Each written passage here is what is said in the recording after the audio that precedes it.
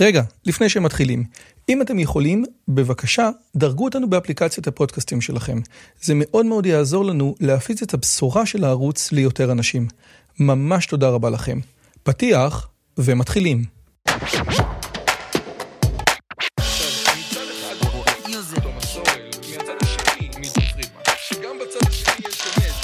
הפודקאסט של דוקטור רועי יוזביץ'.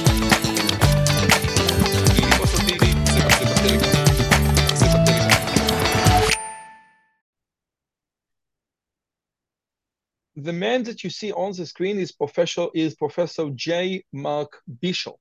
Professor Mark Bishop is Professor of Cognitive Computing, Emeritus, and a Chief Scientist Advisor to FACT 360.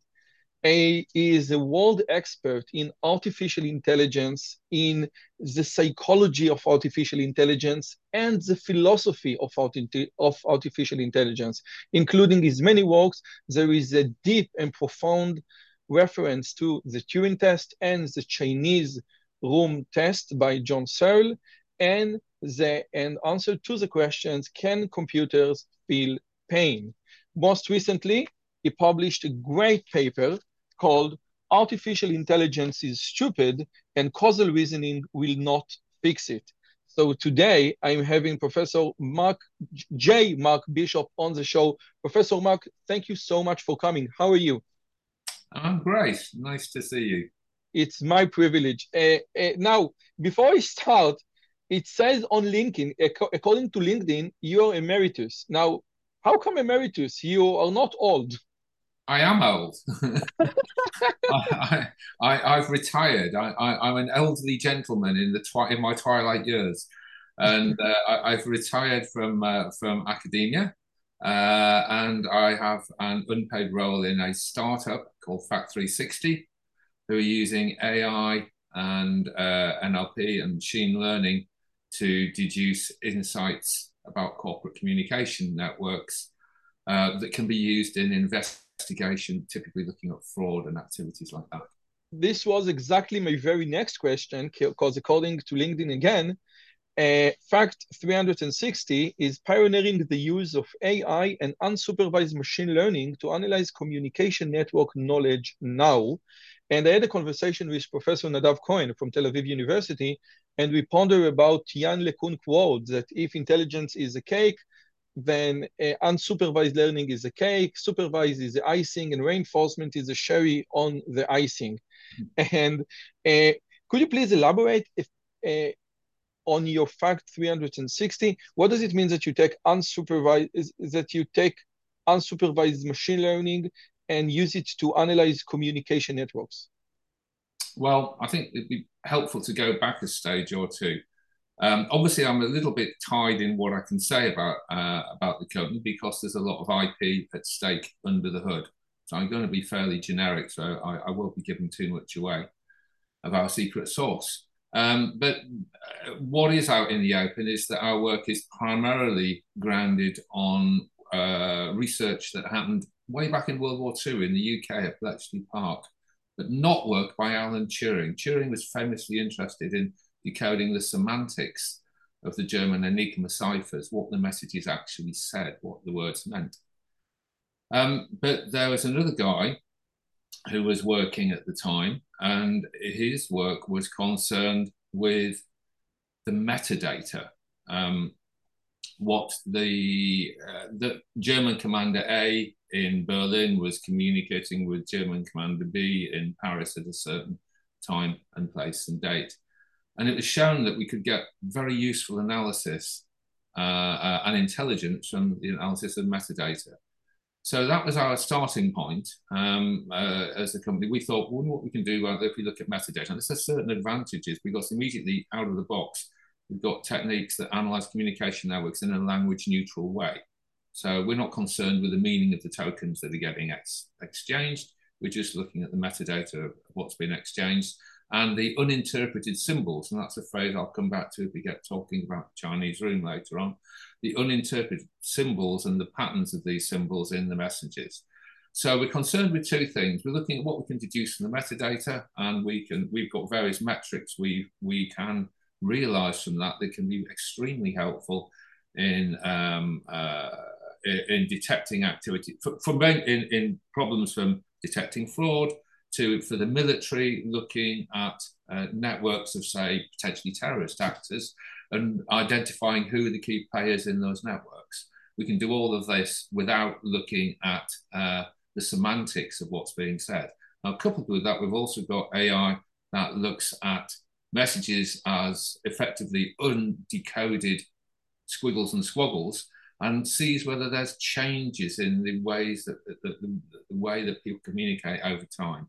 And we're looking at automatically flagging via technique, our own sort of change point analysis algorithms when communication patterns between key actors change, and that can be indicative. Our basic hypothesis is that when people's language change, that can be indicative of behavioural changes. And to flesh that out, I was once telling a friend how I slightly bent the rules on some internal accounting on a grant. And the second that I did that, the way that I was discussing the problem changed. And that's exactly those nuanced changes in communication patterns that FAT360 is concerned with picking up. So that's what I kind of do, not full time. I'm also a full time carer for my elderly mother, and that takes up a huge amount of time. But I spend my time advising the company where I can. There are very clever people in the company, and they don't need my advice all the time, certainly not. But where I can contribute to FAT360, I still do. Interesting, the backstory to the company is that just a few years ago, I headed a research group at the University of London called TCIDA, the Centre for Intelligent Data Analytics, and that was an unusual company research centre that was completely commercially funded. So we applied ourselves not to problems in AI like trying to get a computer to play a good game of Go or chess or Doom or whatever you might want, but looking at purely business-focused problems because our funding stream was completely business-focused. So my job as director was always to be looking out for the next funding project. And we got interested in this work on what we call transactional analytics on NLP because one of our sponsors was looking at the insider threat problem. Can we give early warning when people are going to be behaving detrimentally to companies? And he funded the company for some time, and then eventually the project got so big that all my team left to set up FAT360, leaving me as a director of a centre with no employees.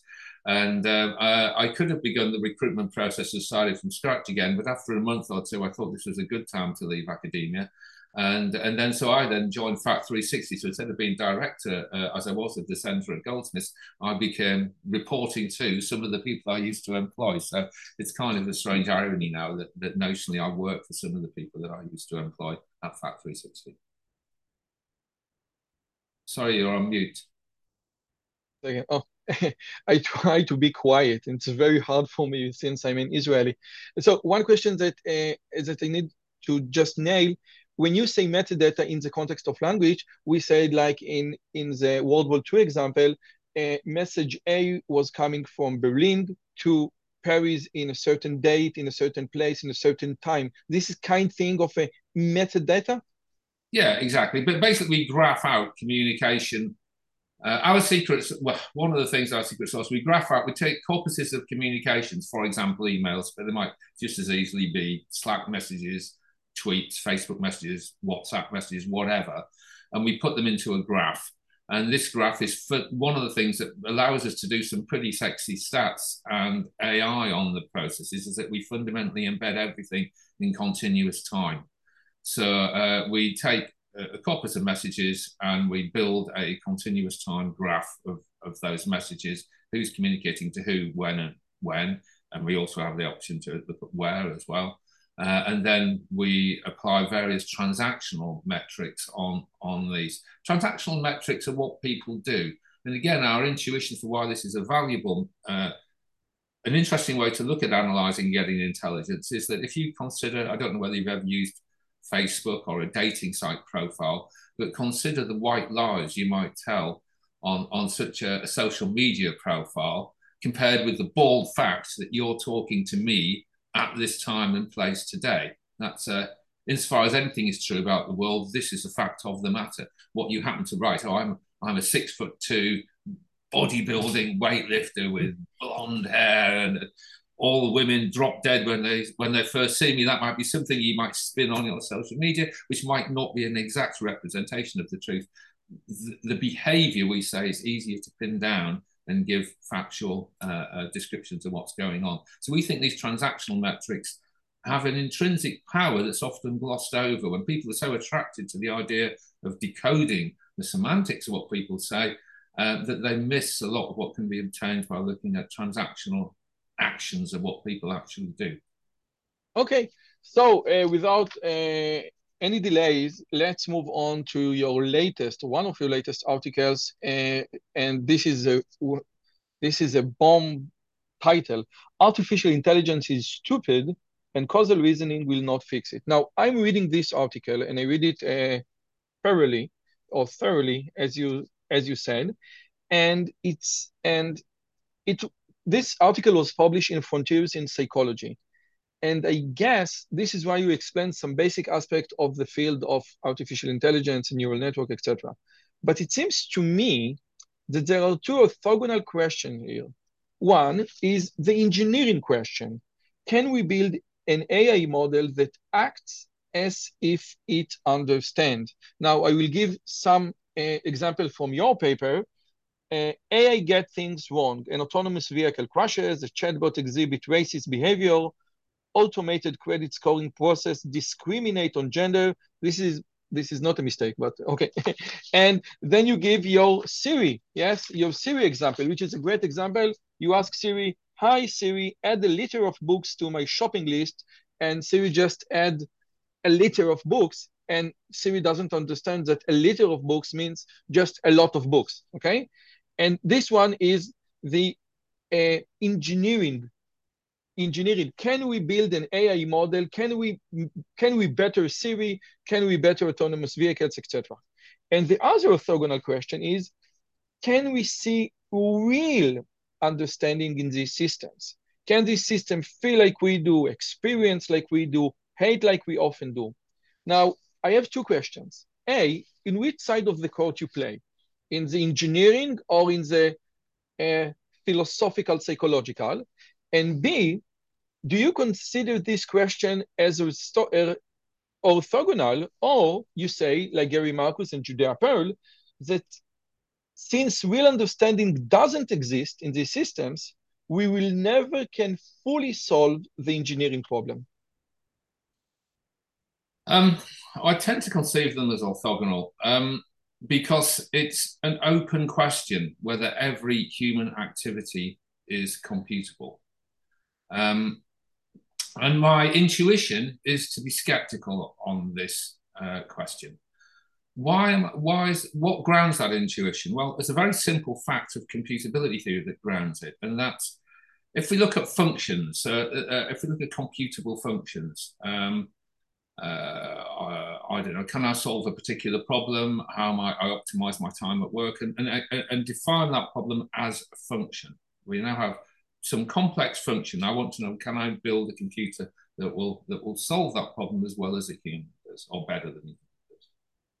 Well, we know from basic computability theory that there are only a countably infinite number of computable functions.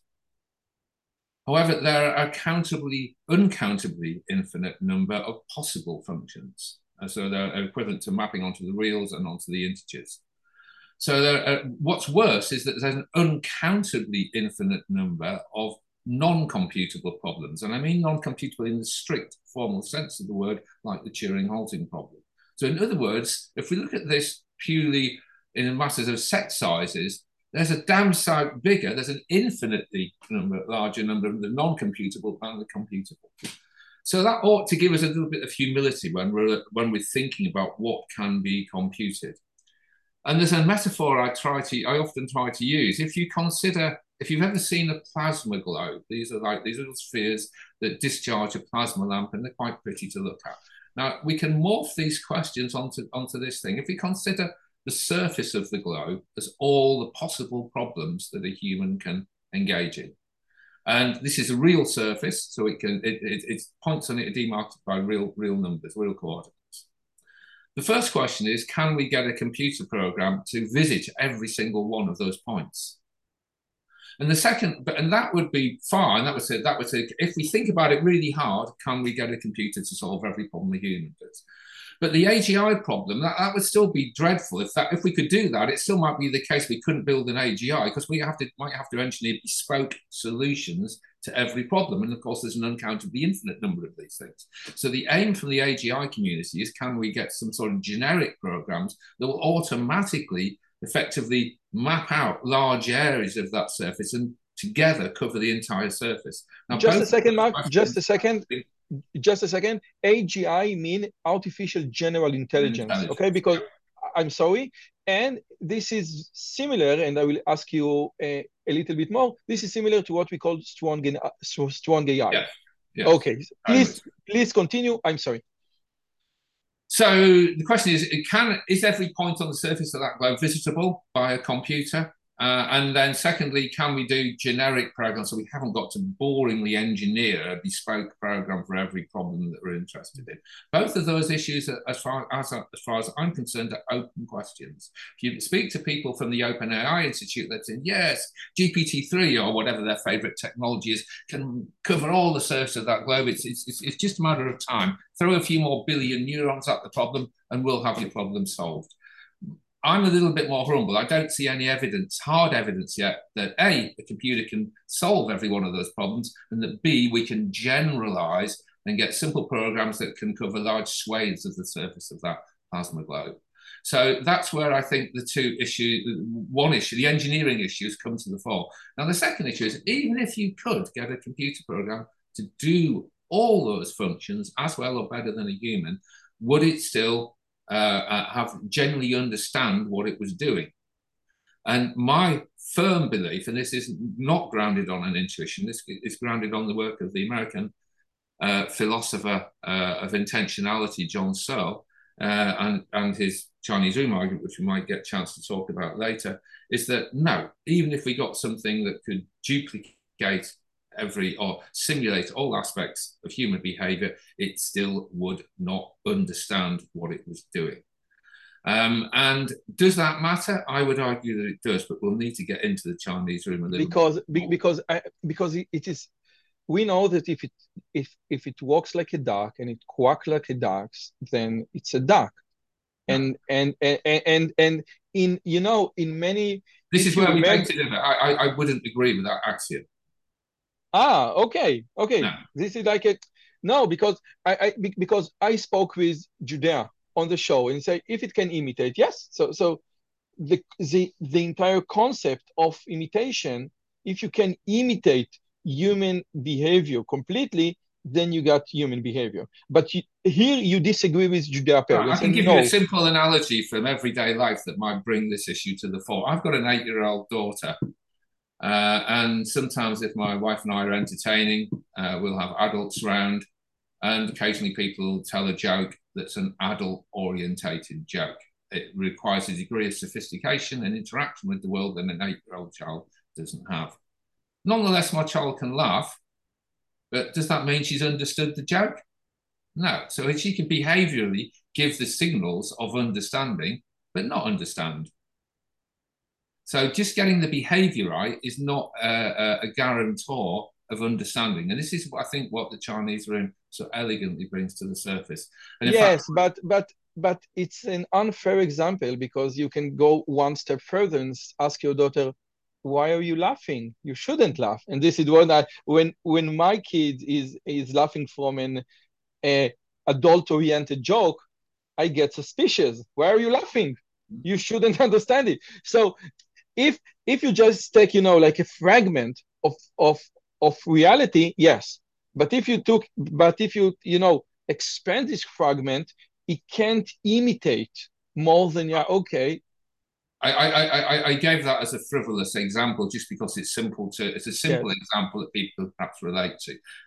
Once we get into the Chinese room, I will nuance that much more deeply in a way that I think will rebut your criticism. Okay, that so was a kind of a frivolous but example. before we go into the Chinese room, there is another thing, and another thing is the great quote from Kirk that everything that we experience is the brain. Everything that we experience is the brain. You get the Kirk quote for 1994. You, your joys, your sorrow, your memories, your ambitions, your sense of personal identity and free will are in fact no more than the behavior of vast assembly of nerve cells and their associated molecules. Okay, so this is Kirk. And now we have like the human brain, the blue brain, the deep brain, all all those enterprises that want to simulate 100% the human brain. And me, as an religious Orthodox Jew, I think that some ingredient is missing in this formula. Okay? I think that there is a transcendental to human beings. And therefore, if we simulate, yes, the entire human brain, 100%, we still don't get human because something immensely important and profoundly important is missing. And my question is, can I say the same thing even if I don't believe in the transcendental? Yes, I think this relates to something that drops out of our analysis of the Chinese room, and that's what's called the phenomenal component of understanding. It feels like something to understand. And I think this is beautifully illustrated at the turn of the last century by the experiences of Helen Keller. I don't know whether you've heard of Helen Keller. Yeah, yes. She was completely deaf, completely blind, completely everything. Yeah, until her tutor, and initially she learned what's called, I think, a home signing system. In other words, she developed a language that was unique to her and her immediate carers, where she had about 80 signs, but they didn't form. Most linguists would say that it lacked this signing lacked the power of a full-blown sign language, but it enabled her to meet very basic bodily needs. And then after some years, the parents engaged a tutor called Anne Sullivan. And Anne began to draw on Helen's hand various symbols. And after a while, Helen said she got quite good at imitating them, but she had no idea what she was doing. And then one day, Anne was writing the symbols for water while Helen's hand was in the cold water of a stream, if I remember rightly. And she put the two things together. She realized that the sign was a symbolic representation of the wetness of water.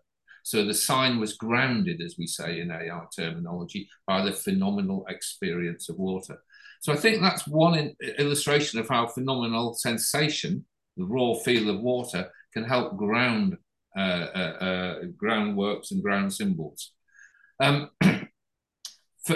more recent years, the computer scientist Stefan Harned, in his review of Luciano Floridi's epic, The Philosophy of Information, Stefan again draws attention to the phenomenal component of understanding. He says it feels like something to understand, and I completely concur with this.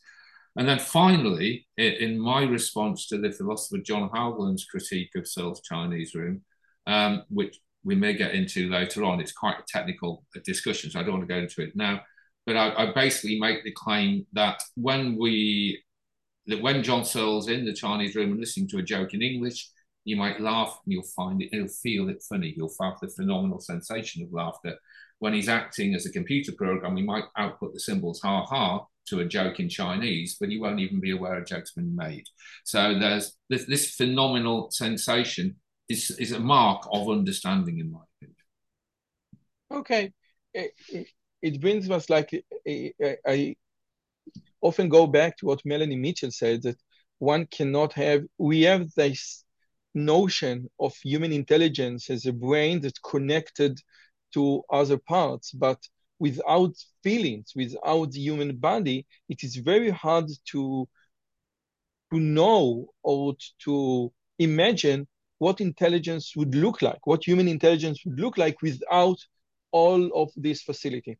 Now, before we go into the Chinese room, I think that we need to have a little short stop at the Turing test itself, okay? Since the Chinese room is an argument regarding the Turing test. Now, the Turing test, I will say what I know about the Turing test, and please correct me.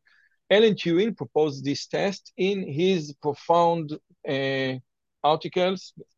I can prepare just a second. The name of the article is Computing Machinery and Intelligence. And in Computing Machinery and Intelligence, he said that a computer program will consider intelligence if I speak through a terminal, because it doesn't matter if I can see the program or not. If I speak with one agent which is human and other agent which is a machine, and I ask both agent questions and get answers and respond to their answers, etc. If I cannot distinguish between the human agent and the machine agent, then I will have to conclude that the machine presented intelligence. Would you say that this is a fair summary of the Turing test? It is a fair summary. What's interesting about the Turing test, and I hosted a workshop on the Turing test and trying to pin down what Turing meant by the Turing test at the University of Reading in around 2008. And what's interesting, if you go through it extremely carefully, as academics will want to do, the computing machinery paper, you'll see that there are three different interpretations of the Turing test. The one that I think most people use, I call the standard interpretation, runs roughly as you outlined. There are other more nuanced interpretations that, because to understand this, you need to go back one stage, and that Turing invented his Turing test by reflecting on a Victorian parlor game called the imitation game. And this was basically a game where you had a man and woman go into two rooms in a house, and the guests in the house had to determine the gender of which room had the man and which room had the woman, purely by asking questions that were written on pieces of paper. And of course, what makes it interesting is that the respondents are allowed to lie. And what makes it interesting is that the questioner can ask about absolutely anything. And I've played this game with my undergrads and postgrads, for that matter, many times. And it's actually quite a hard game to do well at. Interestingly, it's a sort of situation that many people, if they immerse themselves in large multi-layer online games now, have to deal with every day if you're speaking with other characters and only communicating by text. Some people might pretend to be guys when they're really women, and some men might pretend to be women when they're really guys. So what began as a bizarre parlor game is something I think these days a lot of young kids are dealing with on a day-to-day basis. Reality. So that's kind of funny. So can we do that? And the answer is that you can. You can't do it perfectly, but you can do it pretty well. You can do it. I mean, Turing talks in the paper about being able to pass the Turing test as well as humans at about 70% of the time. And certainly, I like to think I can play that game and approach that level of performance. So the standard interpretation of the Turing test is, as you say, can we determine which set of answers is being generated by a computer and which is being generated by a human. Other nuanced interpretations, you have the idea of whether you've got in one room a man pretending to be a woman, and can we determine which is a man pretending to be a woman and which is a computer pretending to be a woman, for argument's sake. And there are various riffs of that idea, but we explore them in the introduction to the Carbonites special issue on the Turing test, which was published in around 2008, 2009. Yes, you have an entire book devoted to the Turing test and to the Chinese room. Now, can I offer the Turing test book was a special issue of a journal, the Chinese Room book was co-edited by myself and John Preston, called Views into the Chinese Room. Yeah. Can I offer another interpretation that I read somewhere, and unfortunately I forgot where? Just before you do, please. There's one critical thing that is often glossed over about the Turing test, which I said there were three coherent interpretations that can be derived from Turing's paper. All of them focus on this, and that's the idea that the test is interactive. So you're interacting with the system. Why this is important is that some people have said, "Oh, I've got a Turing test where I'll play some music that's created by a computer, and people have to guess or put their hand up if it's computer generated or human generated. That isn't really a Turing test because it's not an interaction. You're listening to something and making a decision, yes or no, end of story, there's no interaction. So the This is interaction element is inspired from the Turing test. But can I offer one explanation or one interpretation that Turing himself wasn't interested whether artificial intelligence really exists? What he said that if a machine acts like a human being, we will assign it an intelligent behavior. And this is what we discussed earlier, that you said, no, this is a profoundly different thing. And Alan Turing specifically said, no, this is like game of imitation. If the computer can imitate intelligence, rational behavior, then I have nothing to say. Okay. Yeah, exactly. I think that is the position that Alan Turing points to or leads us to in the computing machinery paper. I think John Searle's Chinese Room targets lots of things, in particular some of the wilder claims that were coming out at the time from Shank and Abelson's lab in the 70s. But it's clearly been read historically as a critique of the adequacy of the Turing test. And I, because I think Searle's argument is robust, I do think the Turing test fails as adequately as a test for thinking and understanding. So, with your permission, I want to present another question to the Turing test, which is not, I almost never hear when I see people speak about the Turing test. And this is from Artificial Intelligence, a General Approach, which is a great book. And it's like in page number 3, when they presented the Turing test, they say the following thing.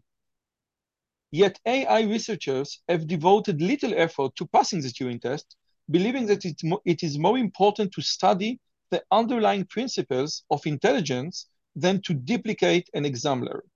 The quest for artificial flight succeeded when the Wright brothers and others stopped imitating birds and started using wind tunnel and learning about aerodynamics.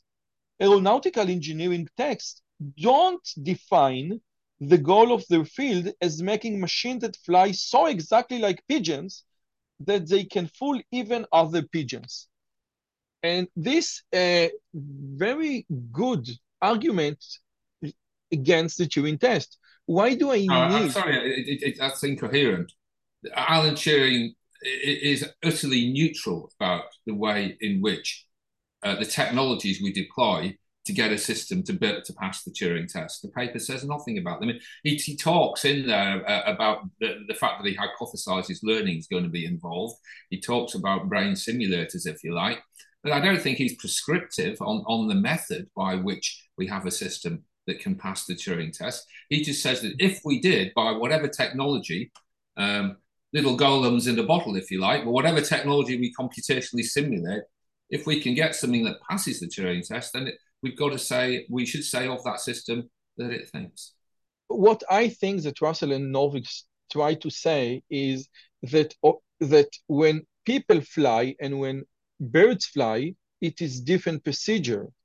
And maybe where human think and machine think, this is a different procedure. Maybe artificial intelligence shouldn't be aimed to be just exactly like human intelligence. Maybe we need to go in a different direction and say, okay, artificial intelligence reason in a different way, and we don't need to metric, we don't need to evaluate how good an artificial intelligence system is based on human intelligence, because those are two different things. I'm still not convinced by the metaphor, because if that was the case, you would not be arguing about copying a bird's methods of flying. That's a technology. That's saying, should we use neural networks or some symbolic method to build intelligent systems? What you seem to be alluding to is that, should we even be bothering to fly at all? Perhaps there are better means of transportation. Should we be driving? Should we be going by boat? Should we be teleporting from A to B? These would be I think this is more akin to the question you're asking when you're saying, do we need to, for something to be counted as intelligent, should we move away from considering the activities that humans get? I think that you gave a good answer. I think that what you said now is a very good answer, because again, the purpose in this example is to fly. And the mechanism doesn't make a difference. So it can be a brain nerve cell and it can be a deep neural network. Okay, I got it. When Peter Novig come to the show, I will ask him and then I will email you his answer. Okay, now from the Turing test, we go to John Searle Chinese room. I listened to one of John Searle lectures, and he said that he just when he just read Turing test for the first time, he was on a plane and he just thought about the Chinese room experiment, and he thought, okay, it must be so trivial that probably everyone thought about it.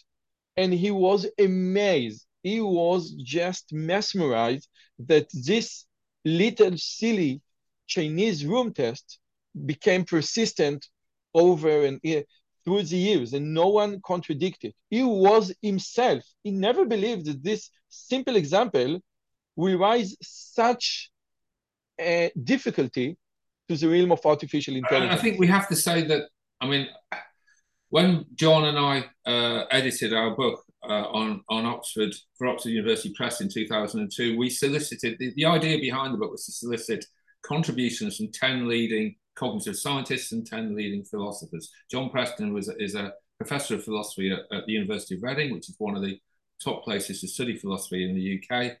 And I was on the faculty of the cybernetics department at the University of Reading. And together, we reached out to our contacts in the worlds of AI and cognitive science, from me and from John, into the worlds of philosophy, and we asked people to give us their reflections on the Chinese room argument from Searle 21 years on. Now, I think it's fair to say that it is not the case that everyone is persuaded by the argument. And certainly, over my life, academic life, I've been to speak on the Chinese room, and at my own minor contributions to this debate, the Dancing with Pixies reductio, in many universities, most of the universities in the UK, and a number in Europe and America. And it's fair to say that most of the AI scientists that I meet are hostile to the Chinese room. So it isn't obvious to me that Searle has unambiguously carried the day with that argument. That said, I've studied and spent a lifetime studying the responses to the Chinese room.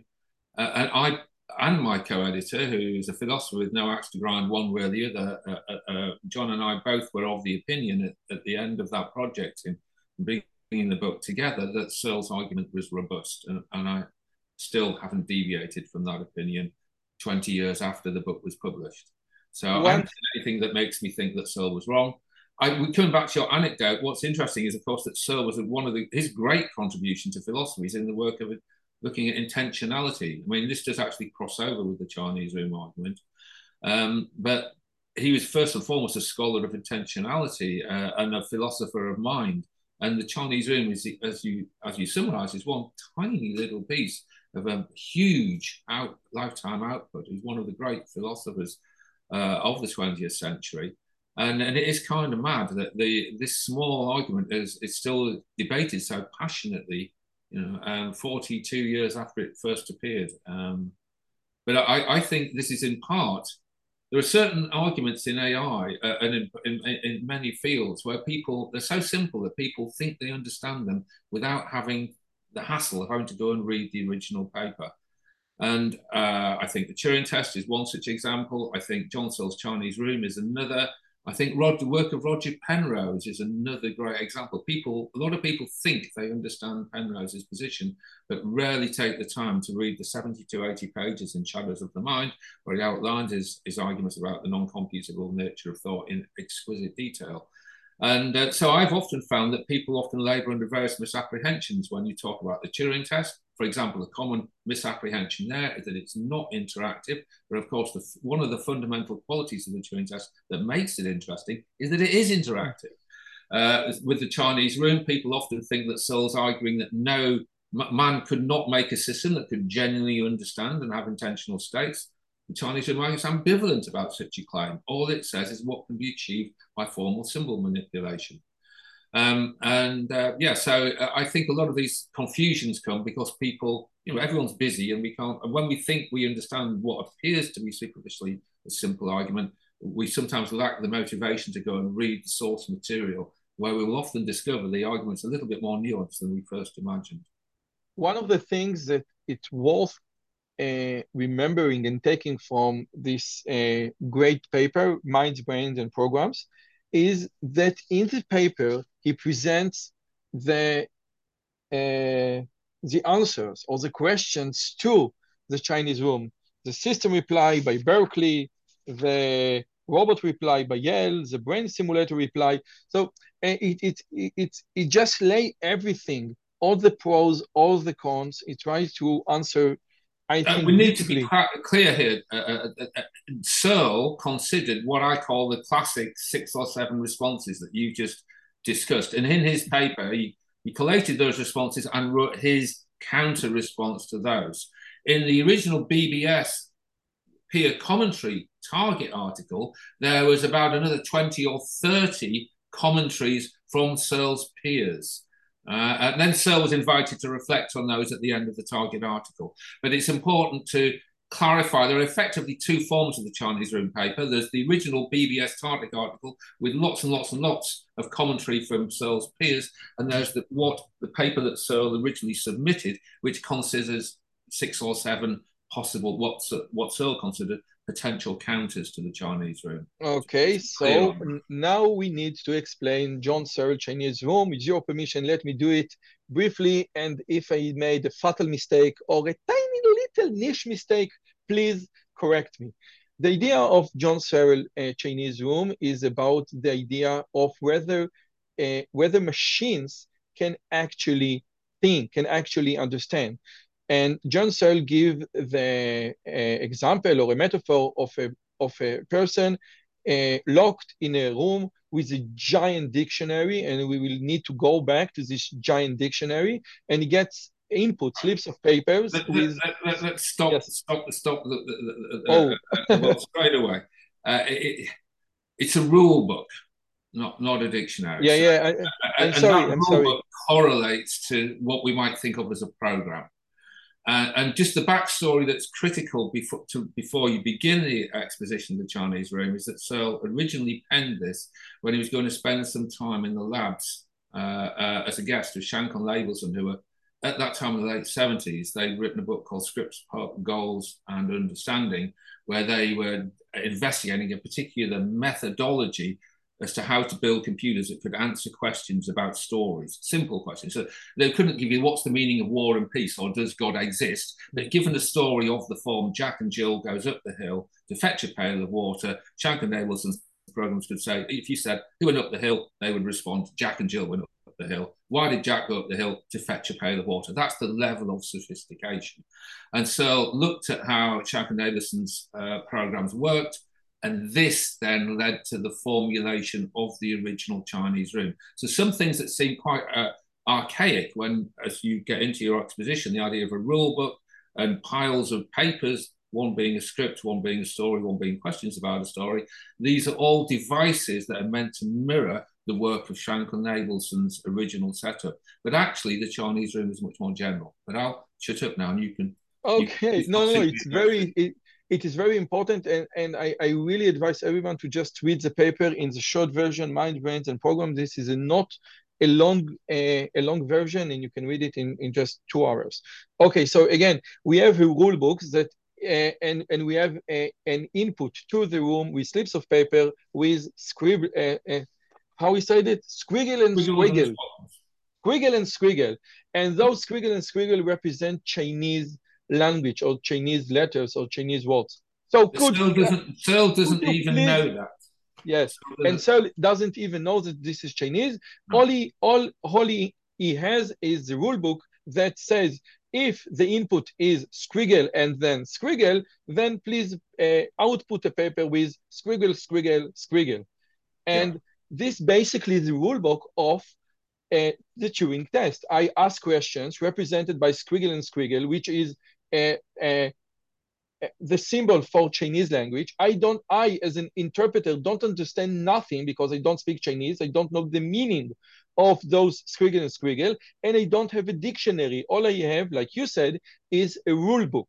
And this rule book doesn't have meaning, doesn't have a dictionary.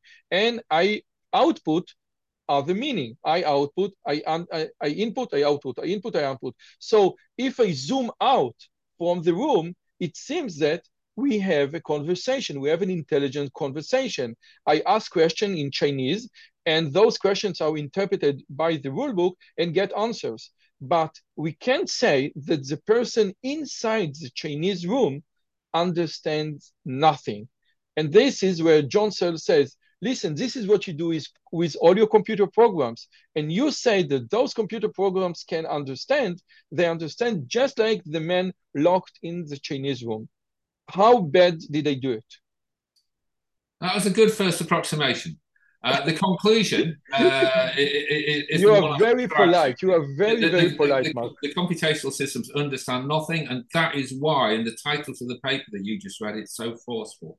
Artificial intelligence is stupid because it understands nothing in virtue of the Chinese room, and causal reasoning won't fix it because a priori, if the Chinese room is correct, no computational solution will fix it. So that's why there's such a strident title to that paper. Now, I'd like to come back because I think it is important. When we give imprecise descriptions of thought experiments, these can get propagated and then things can diverge too far from the original. So I think it is important for your viewers just to sort of finesse what you said a little bit. So the situation as Searle described is he is in a room which happens to be located in China, for argument's sake. And in this room he sees 3 piles of papers. And on these papers are strange signs. He doesn't know what they are. He calls them squiggles and squaggles. So there's a pile of papers. Each one has some squiggles and squaggles on. Unbeknownst to Searle, one pile of paper represents a script. And when we say script here, I don't mean a script like how you would write a sentence, a script in the sense of writing, but a script in the computational sense, which is a set of typical expectations unfolding over time. So to flesh out for and again, this is because Searle formulated an experiment initially as a response to the work of Shanker and Abelson, and they were heavily committed to the idea of using scripts. So what Shanker and Abelson meant by a script was like a set of expectations that unfold over time, like a timeline, if you like, with probable events on it. So if I give to you a restaurant script, might be a typical restaurant script might be: I go to a restaurant, action 1, I open the door, action 2, I go in, action 3, I look for a maitre d', action 4, I ask to be taken to a table, action 5, I pick up a menu, action 6, I'll choose some drinks, action 7, I'll choose some meals, action 8, I'll have my drink, I'll eat my meal, I'll pay for the bill, and I'll leave. And that would be a set of expectations. And if we have, and one of the expectations would be, if I enjoy my meal, I'll leave a tip.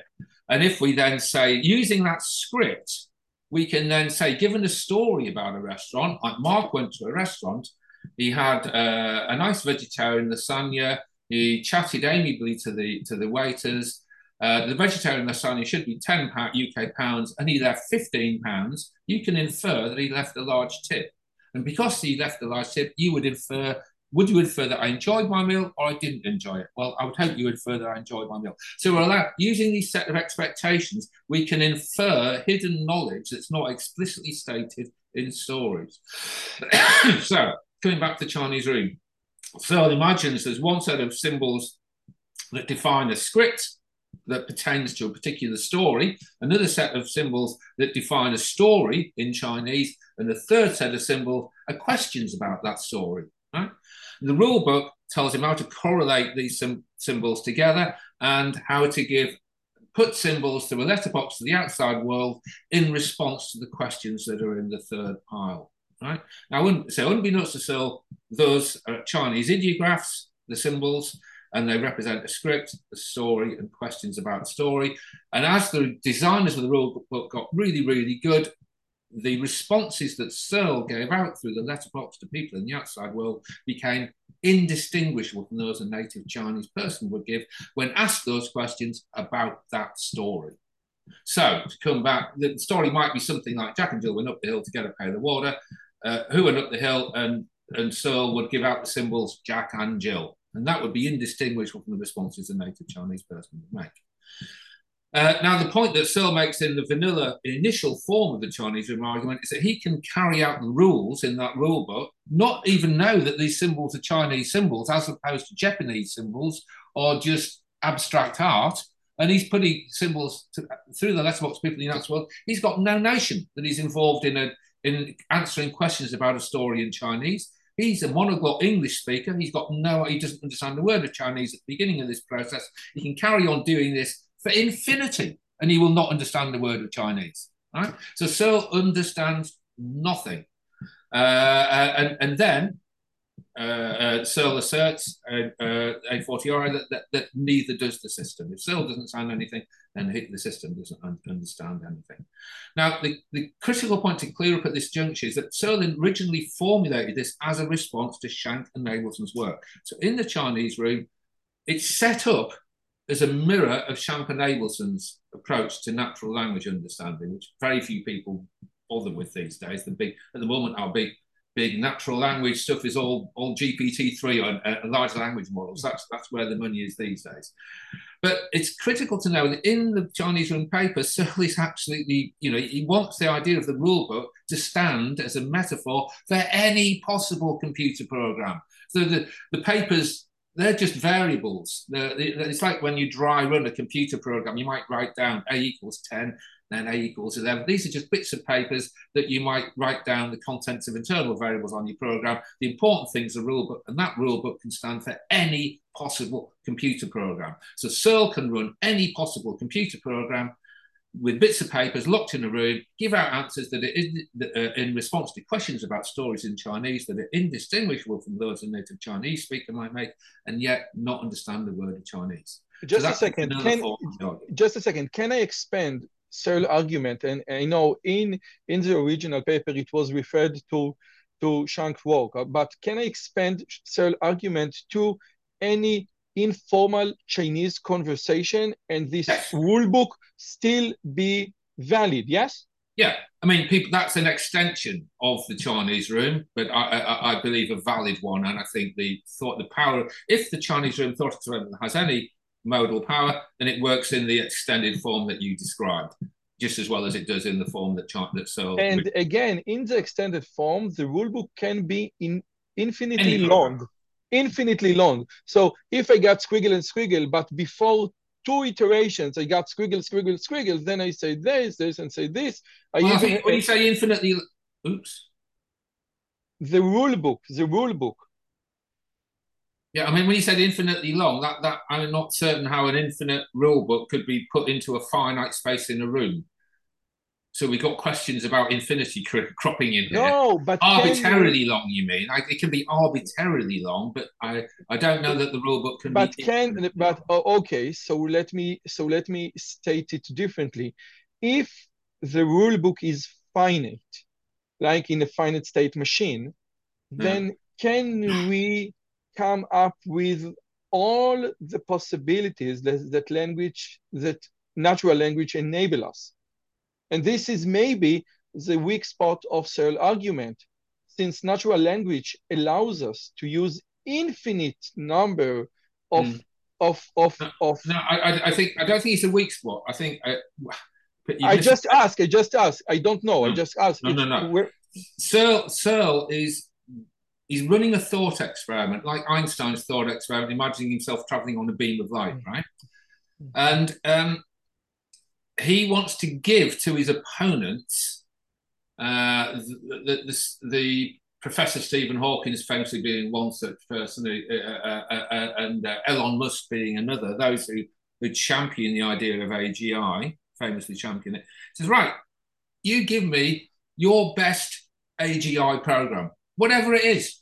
I'm not going to say it's just any program you give me, I can run the Chinese room argument on it, and I can show that it doesn't understand, right? So that is what he's saying. He's allowing his opponents to use any technology, as long as it's computational, any algorithmic technology they wish. He will follow that algorithm through, produce answers that are indistinguishable from those a native Chinese speaker would give, and yet still not understand a word Chinese. So this is Searle's claim. He's trying to give power to his opponents by saying this applies to anything. And this is actually clearer in the original Mind Brains Programs paper, but many people don't notice why Searle states this. It is clear that Searle intended the argument to apply to any possible program. now, John Searle threw a bomb on the AI community, and the AI community throw the very same bomb back to John Searle and say, listen, your Chinese room argument can be applied to human brain. In the human brain, we have cells, we have nerves, we have synapses, and none of them, it just, if I get this pulse and this pulse and this pulse, then I fire another neuron. Then how does understanding and consciousness emerges in the human brain, given that your Chinese room argument is valid? Would you say that this is a good question? Well, it's a common question. It's a question. I know it's a common question, but then I specifically asked whether it's a good question. It's a question that's full of misapprehensions and effectively begs the question. Because Searle's argument purely targets the claim that an appropriate computer program can have genuine mental states, can genuinely understand, right? So when you try to do it in reverse, you're begging the question, right? You're assuming that the brain is a computer program. If you're saying that actually the embodiment matters, which is the school of cognitive science that I subscribe to, the embodied school of cognitive science, then these things are totally different things. One is a simulation of a thing, a very coarse simulation in any neural network that I've ever read about. They're incredibly crude approximations as to what's going on in real wet biological systems. You're begging the question, well, actually, it works in reverse. So the brain is a computer, therefore the argument doesn't, and we think therefore the argument doesn't hold. No, I mean, Searle is actually says in the opening of the Chinese room, it may be possible to build machines that can think. It's just that the technology won't be a simple Turing machine, grounded on a simple Turing machine, a computation. There'll be some other thing that we've yet to discover that will build that. He's not making. Searle actually says we are machines. Humans are machines. We're biological machines. And I see no in principle reason why we shouldn't build thinking machines at some point. He's making the claim that computation is neither necessary nor sufficient for semantics or understanding or genuine intentional states. So that argument in reverse doesn't work. It begs the question. It's a poor philosophical argument. It has within it a fallacy, and the fallacy of begging the question. Okay, very good. Building on that, of course, in the classic responses that Searle actually considered in the short version of the No. Before we move on to the classic responses, I have another one important questions. One important question. My question is, in your opinion, and you lie in both worlds, one in the world of philosophy, psychology, and other in the world of like deep, hard work, AI when you write code in TensorFlow and Python and Keras and PyTorch, okay? So two very different worlds. And my question is, in your opinion, how much, if you can quantify it, the Chinese room argument change something in the AI community? I teach AI, I teach data science, I teach deep learning in the universities, and I can, refer to Chinese room just as an anecdote, as a philosophical, historical anecdote that has nothing to do with the text itself. Nothing to do. Just some, religious Jew, we always love to worship our ancestors. So we worship Alan Turing and we worship Newman, and now we have John Searle. But in the context of our daily work, it has nothing to do. And my question is, do you think that this Chinese room argument made a difference to the world of AI? Well, it made a difference to me. And I first started working in AI in 1980. So I've been working in the field for 42 years, which is over half the time that there has been a field of AI, from position the birth of AI with Alan Turing's first computer chess program in 1948. So I can say it made a difference to me when I became aware of it. Prior to becoming aware of the Chinese room, like many AI postgrads, I'd read a lot of dodgy science fiction. I was convinced that I would be able to build, if not me, one of my colleagues would build a genuine thinking, intelligent machine. along the lines of by copying interesting aspects of how we believe the brain to work. In other words, my PhD started out in neural networks. And in fact, I spent a lot of time looking at Fukushima's neocognitron, which if you teach deep learning, you will know is one of the forerunners of one of the earliest deep learning architectures. So that's where I started out. And then I happened to see John Searle debate with Dan Dennett in Oxford the year that the parallel distributed processing book, Rummelhout, Hinsel and Cohen's Volume 1, was published. And that was a massive conference that was oversubscribed many, many times. And I had the good fortune to be taken there and see that. And that was my first exposure to philosophers debating. Prior to that, I'd been to computer science conferences where everything was nice and measured and people were relatively polite to each other. When I saw philosophers debate, it was like seeing two gladiators in a ring where they fought to the death. It was a total level of personal invective that I'd never seen in a conference before. It's clear that Searle and Dennett literally loathed the sight of each other. And they came to blows. This is a very important observation. I've never thought about it, but you know, this is a very important observation that you just laid out. I need to think about it. But you know, you're absolutely correct. When it comes to philosophy, it comes to the core of things. And in the AI, you know, when you say Gary Marcus with Yeshua Benigo, okay.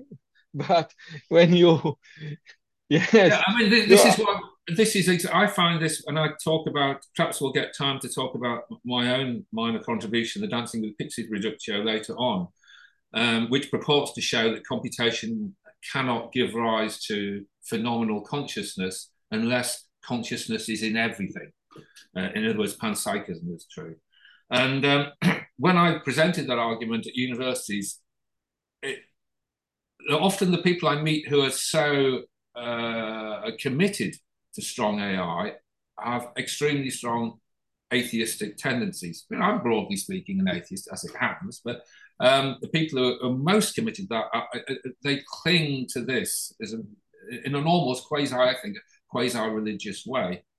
The idea that there is nothing more to thinking than can be explained with a suitable computer program. And so when you give an argument, whether it's the Chinese room or the Dancing with Pixies reductio, that seems at first sight to attack that core belief, I get involved in very passionate debate, in a way that I don't when I talk about, for example, my technical contributions to AI, which are in stochastic diffusion processes and interactive systems and swarm intelligence. You know, it's very rare that anyone will get particularly passionate and angry or agitated when I present on that. When I'm presenting on the philosophy of AI, I very often encounter extremely robust debate.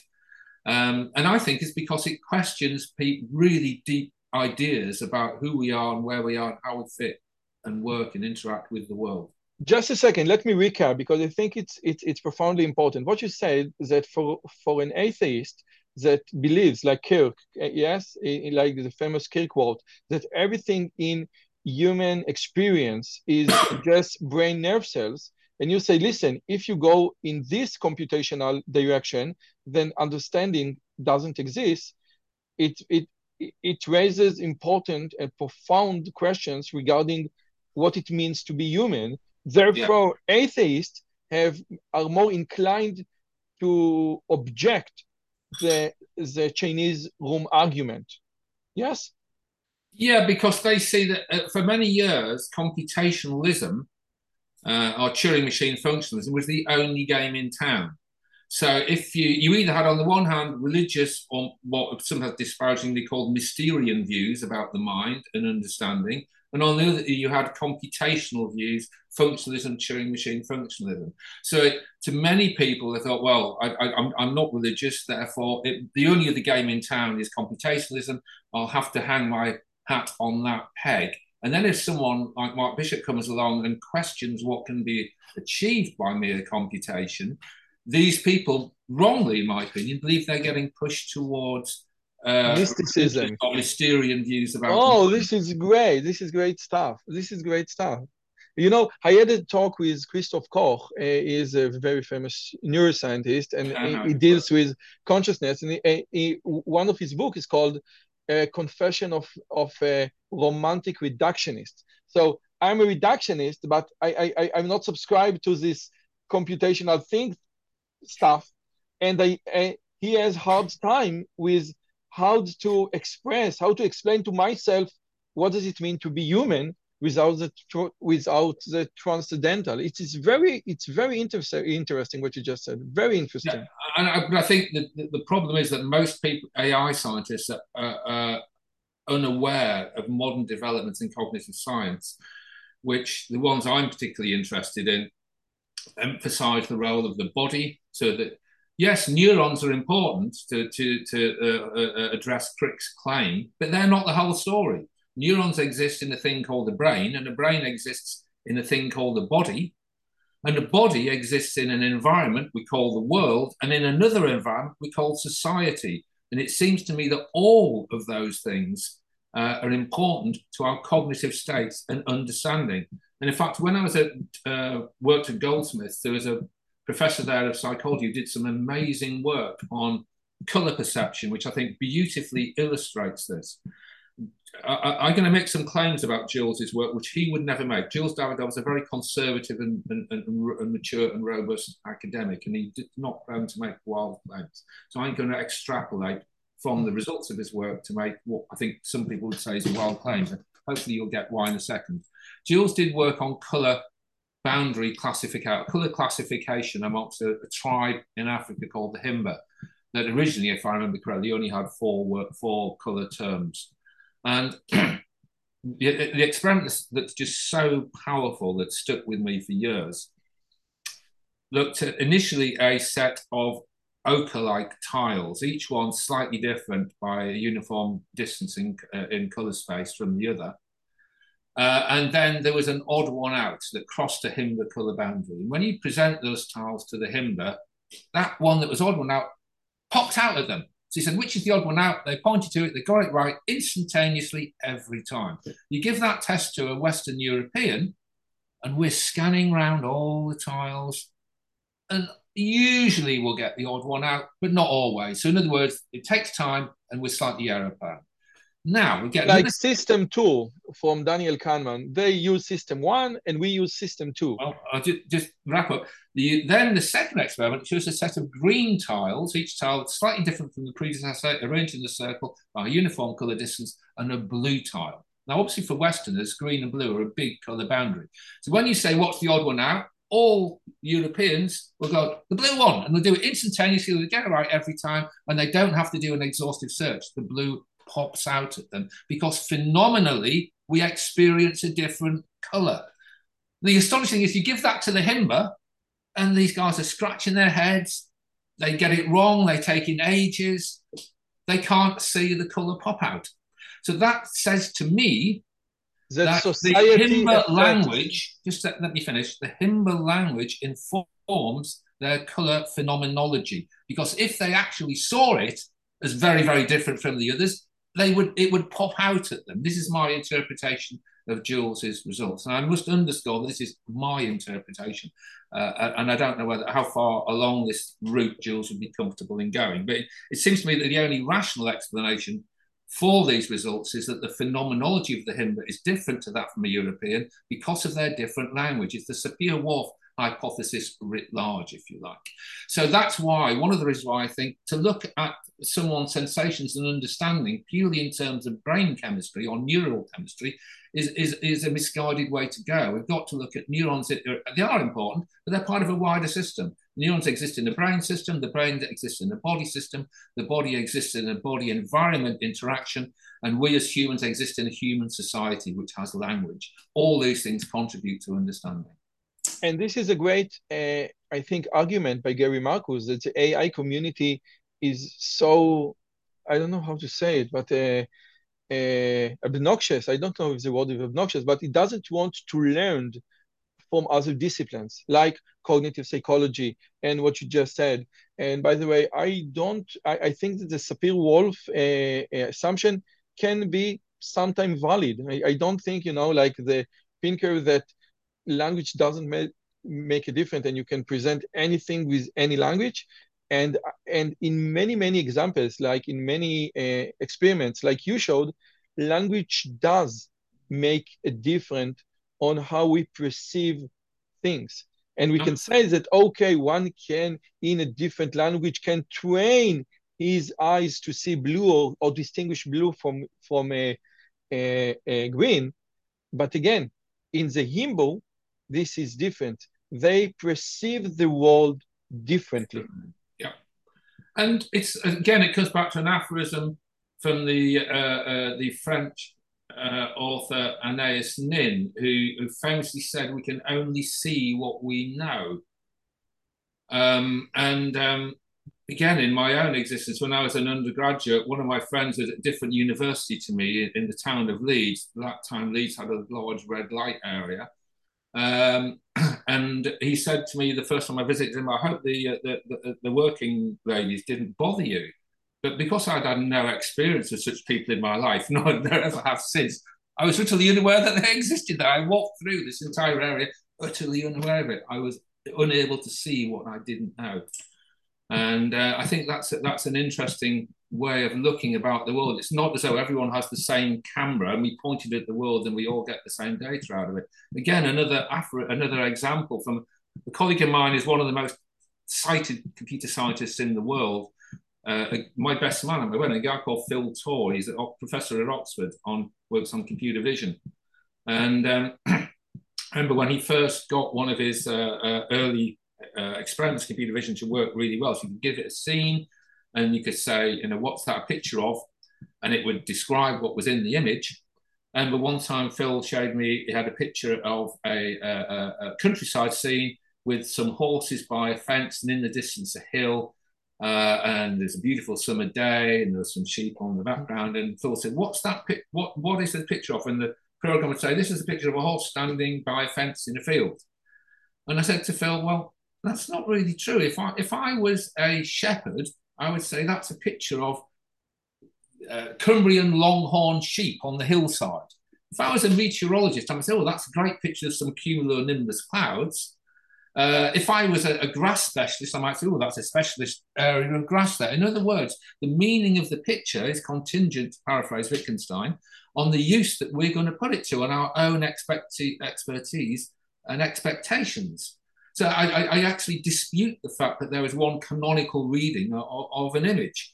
And then Phil came back to me and said, okay, yeah, that's a good point. But actually, all I'm trying to do is get an AI that if you give that picture to 100 people, 70% of them will say it's an image of a horse by a fence. And if my AI can replicate that, that's good enough for me. But it was an interesting dialogue, and I hope but it brings us back to the engineering versus the ontological question. With your permission, I have two last questions. One, in your opinion, what is the best argument against the Chinese room? Because there are several arguments, including the system, the simulation, the robot, and what is its answer? So let's just bring the best argument to the table, and what's its answer? Well, the one that had the most power for me came from the philosopher John Howland, and I first came across it in his essay that he submitted to our book, Views into the Chinese Room.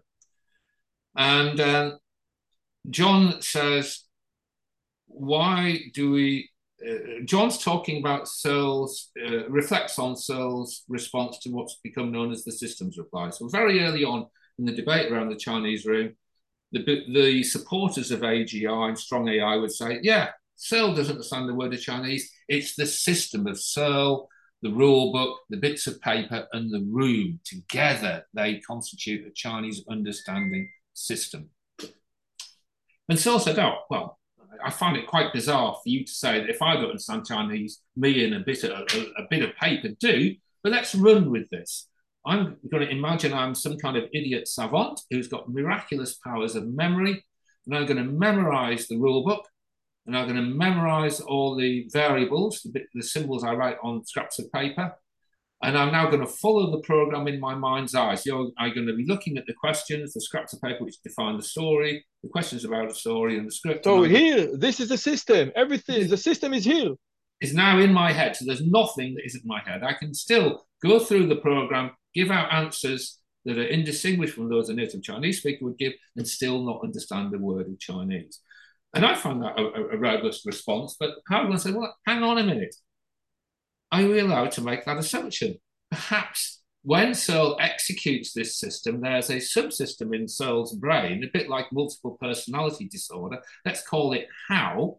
So when Searle runs the Chinese understanding program inside his mind by stepping through it one stage at a time, he's invoking a computational system. We'll call that how. But who's to say that how doesn't understand Chinese?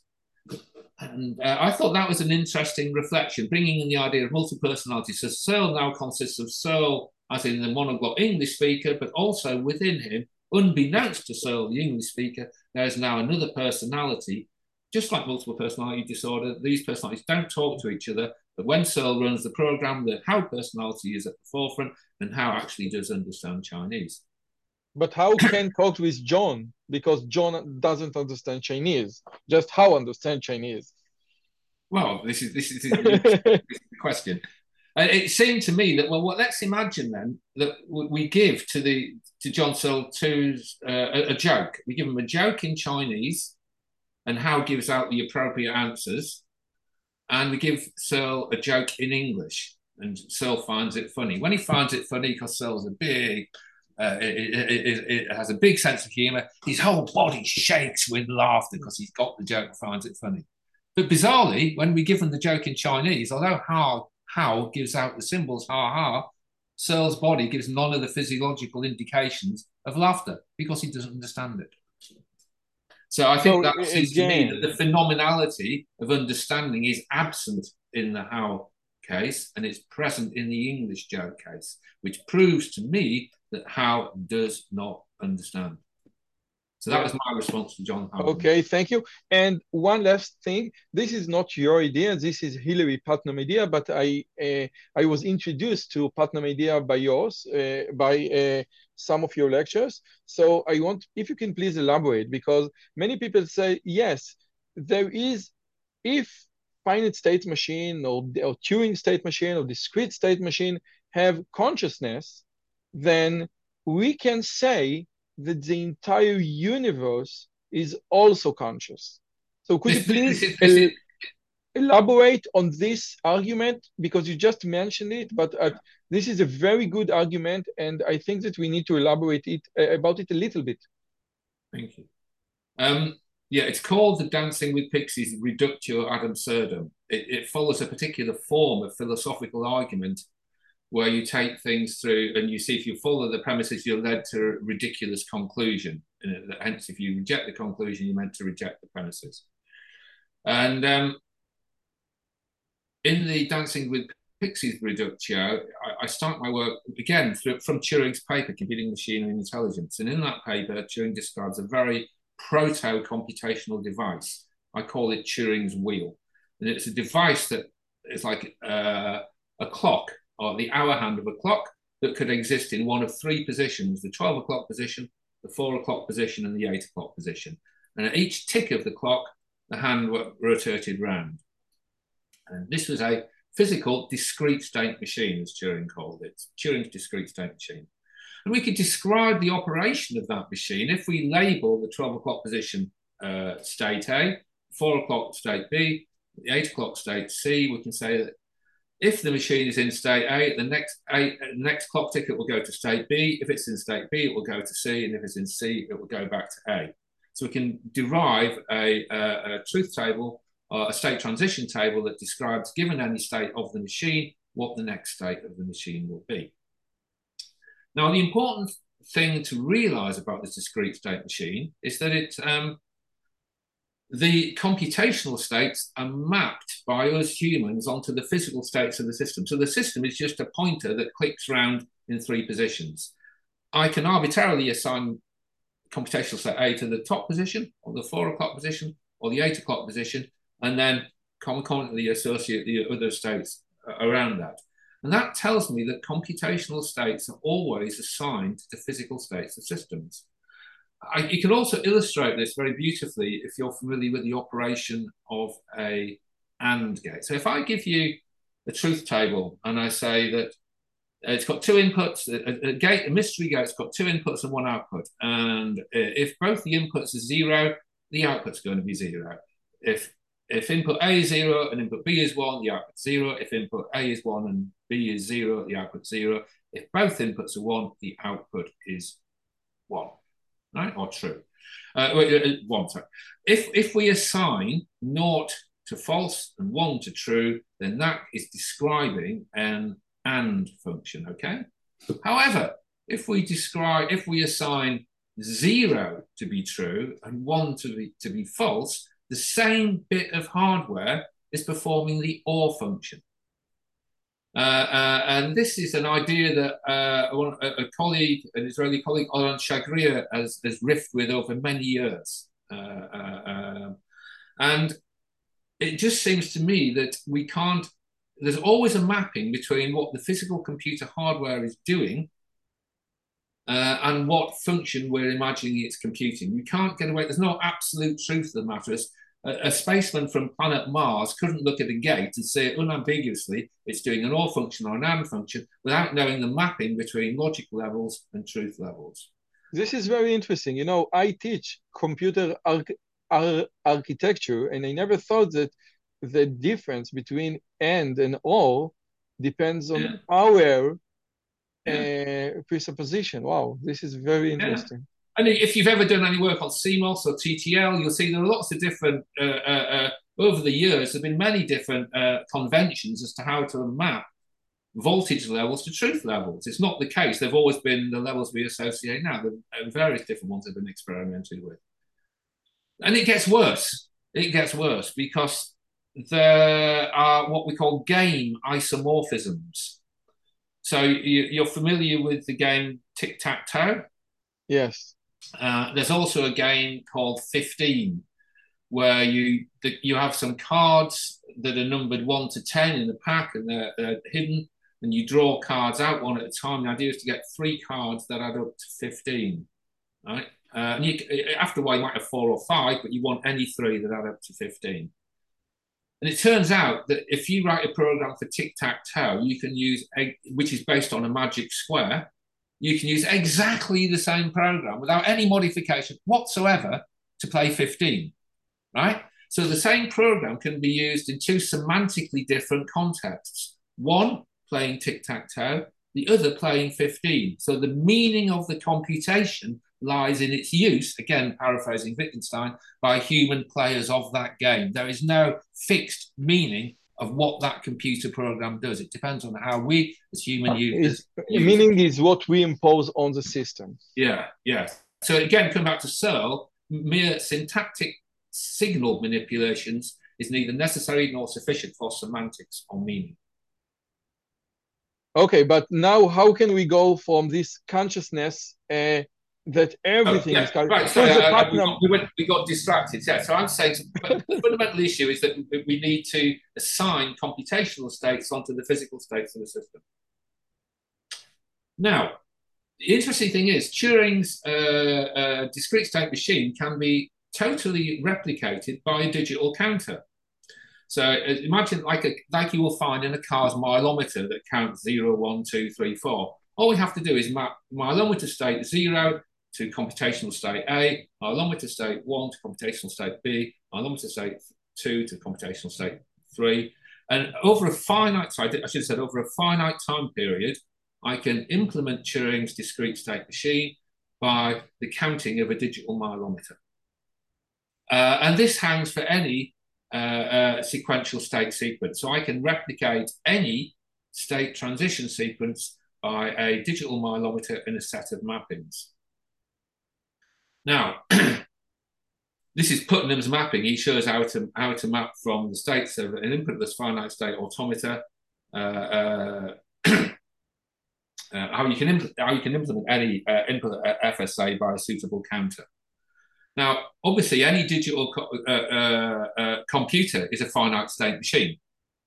So you give me a digital computer and you watch its behavior over a finite time window, and you claim over that time window that computer really does have phenomenal states. It's aware. So, I don't know, Elon Musk has got his super duper AI program in there, and Elon said, yeah, this machine is conscious. It's interacting with me. Like famously that engineer made the claim of Google and lost the job fairly recently. that this machine's sentient. And I'll say, okay, I'll take that machine, that code, and I'll log all the state transitions it went through over that finite time window that you said it was conscious, and I'll map my digital counter onto to generate those state transition machines now. So I can now go through exactly the same sequence of arbitrary state transitions as your computer did. They're forced, given state 1, it has to go in state 2 because the counter counts in 2, 3, 4. That's the way the counter works. And because we're doing this over a finite period, I can legitimately perform that mapping. So if it's the case that generating that series of state transitions is sufficient for computational consciousness, then my counter can be conscious. And Putnam showed how we can generalize from just being a digital counter onto any open physical system. And he showed how to do that in the appendix to his text, Representation of Reality. Therefore, it seems to me, and this is the Dancing with Pixies reductio, that if you accept the computational generation of a sequence of state transitions is sufficient to bring forth phenomenal consciousness, then consciousness is everywhere. That's in a nutshell. It's a little bit more nuanced than that when I go through it more formally, but that's very briefly the Dancing with Pixies argument. But one last question: Did Hilary Putnam believe that consciousness is everywhere, or it was just Putnam wasn't using the art? It was my small contribution was to use some of Putnam's technology and map the idea of a mapping from a physical system to a computational system and deploy it in the world of artificial consciousness. Putnam was making a very interesting claim, because if you know the history of philosophy, Putnam was one of the early pioneers of functionalism. Putnam famously, in a paper in the 60s, looked at how the property of being a mousetrap is a functional property. You might have a mousetrap that snaps down and cuts a mouse's head off, or you might have these so-called humane mousetraps where mice go in them and drop down and are caught in a box. But the notion of trapping a mice is a functional property. It's not identified with any particular physical configuration of matter. And this led Putnam to think that understanding and mentality were functional properties. We can instantiate the mind in silicon or in water pipes or on a computer or in biological hardware. It's a functional. This led to the idea of the development of functionalism as a theory of mind. Putnam later recanted on that because he began to see that functionalism used this argument to collapse functionalism to behaviorism. So he said, well, using this processes in the appendix Representation of Reality, published in 1988, Putnam showed how functionalism collapses down to behaviorism. So he this is like the end point of a gap of 20 odd years of Putnam's intellectual life when he was promoting functionalism. This appendix is where he recanted on that. So actually, functionalism is really just behaviorism writ large. It's not offering us anything particularly new. He was really a great man, and wow. So let's summarize. First, Mark Bishop, thank you so much for this eye-opening, mesmerizing interview conversation. You touch on so many different and profoundly important points on AI, psychology, philosophy, consciousness. So we need you. I need some time to digest everything. I ask my guests always two questions. One, could you recommend on a book that you read like in the last 5 years that influence or change a perspective in your life?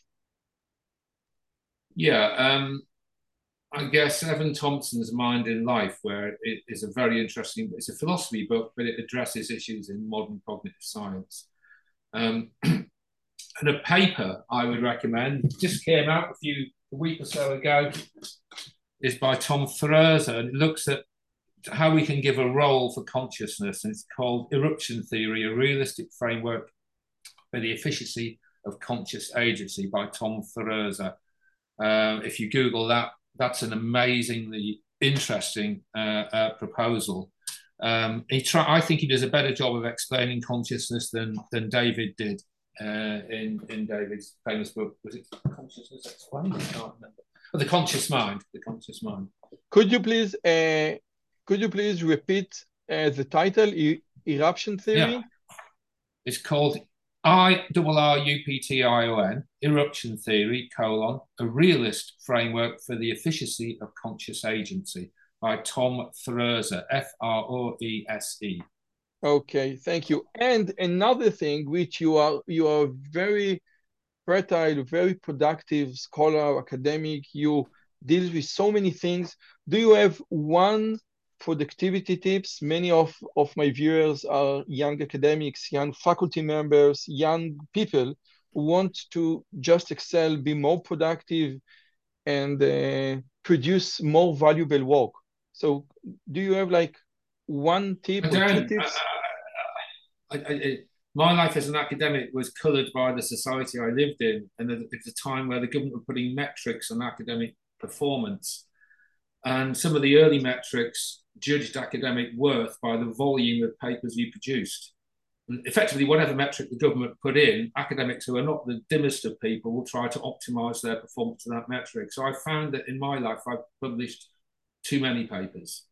I would rather have lived a time, if I'd lived my life 40 years earlier where there wasn't these pressures to publish, I think I would have liked to have condensed my 200 plus papers to perhaps 20 really interesting ones. So I would say to them, try not, if you're a young academic, to get drawn into the horrible path where you're getting obliged to publish all But the you, time.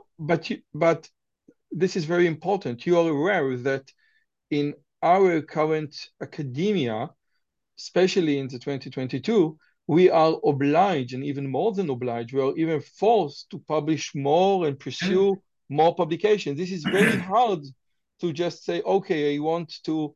You can look back in retrospective and say, okay, I wish I'd published instead of 200, just 220 very important paper. But as a young faculty member who was promotion and tenure dependent on those publications, how can he take, what can he take from your advice?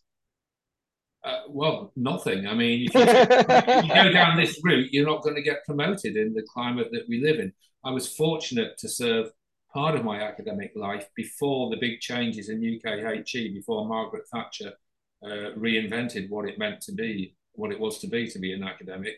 So I did have experience of a time where there weren't these pressures to publish. And I found that a much more interesting academic time to live and work in. I feel sorry for people who are academics now. I don't think the job is respected, particularly, certainly not in the UK. And we're driven to produce, and everyone is judged by citation metrics rather than the absolute value or the intrinsic value of the work that's being produced. I wonder how people, who didn't publish much in the past. I don't know how many papers Einstein wrote or Wittgenstein wrote, but something tells me it wasn't 200. And how well they'd have done on their citation metrics, I really don't You know. know, Wittgenstein's second book was even published after his death. Yeah, So, yeah, philosophical investigations. yes. No, yeah. But One last thing is that we didn't get to talk about my positive work in. What we talked about is my criticisms of what computers can achieve. But I've also spent a lifetime, 40 odd years, looking at swarm intelligence and neural networks. And I'm giving a talk in a couple of weeks' time on LinkedIn, where I'll be summarizing, not going into any technical depth whatsoever, but summarizing an approach to some of the problems in cognition, ranging from pattern recognition to executing programs, so implementing Turing machine-like devices on neural or swarmic hardware. And I'm proposing a homogeneous architecture that can effectively play games, can run programs, can do pattern recognition, can do reinforcement learning, all these interesting things on one homogeneous swarm architecture, which is called stochastic diffusion processes. So I am if anyone's fascinated. interested in my positive thoughts on AI, there'll be a lecture on LinkedIn. If you follow me on LinkedIn, you'll hear about that. Very Yes, short, and I'll give an overview of how I propose to do that. I must tell you, I'm fascinated by swarm intelligence, and with your permission, I will re-invite you or invite you over next time to Yeah, discuss those very things. I'd And if love you to. say yes, it will be uh, uh, Don't forget. an indication that this conversation went pretty well. So, All right then. But just don't forget. again? Don't forget. No. Again, this is again, I'm sorry. I want you know to promote the concept of Israeli chutzpah, but just to do it in the right boundaries. And this was outside the right boundaries. So again, Mark Bishop, thank you so much for coming. I wish you, you know, just keep contribute to society so many good things, so many good insights, and so many good papers like this one over here. This is a great one. And again, all of your other work. Thank you so much. Thank you, sir. Bye. Bye. אם הגעתם עד לכאן, מגיע לכם כל הכבוד. אז תנו לי להגיד לכם 3 דברים קצרים. הדבר הראשון, אם שמעתם משהו בשיחה שמעניין אתכם, שאתם רוצים לקחת הלאה, פשוט ספרו אותו לאנשים אחרים. משהו מעניין שאני אמרתי, משהו מעניין שהאורח שלי אמר, איזשהו רעיון שאתם רוצים לקחת איתכם לחיים, פשוט ספרו אותו לחבר או לחברה. אז זאת הדרך הטובה ביותר לזכור את הרעיונות מתוך השיחות האלה. הדבר השני, אם אתם רוצים לקחת חלק בקהילה שלנו ולפגוש ולדבר עם אנשים כמוכם, אתם מוזמנים לערוץ הטלגרם שלנו, שווה לכם מאוד. פשוט תראו עוד אנשים שמתעניינים מדברים מגניבים בדיוק כמוכם. והדבר האחרון, אם אתם יכולים, דרגו את הערוץ שלנו באפליקציית הפודקאסטים שלכם, זה יכול להיות בספוטיפיי, באפל פודקאסט או בגוגל פודקאסט, זה תהליך קצר של 2 שניות, הוא מאוד מאוד יעזור לנו להפיץ את הבשורה הלאה. שיהיה לכם כיף גדול וכיף בשיחה הבאה.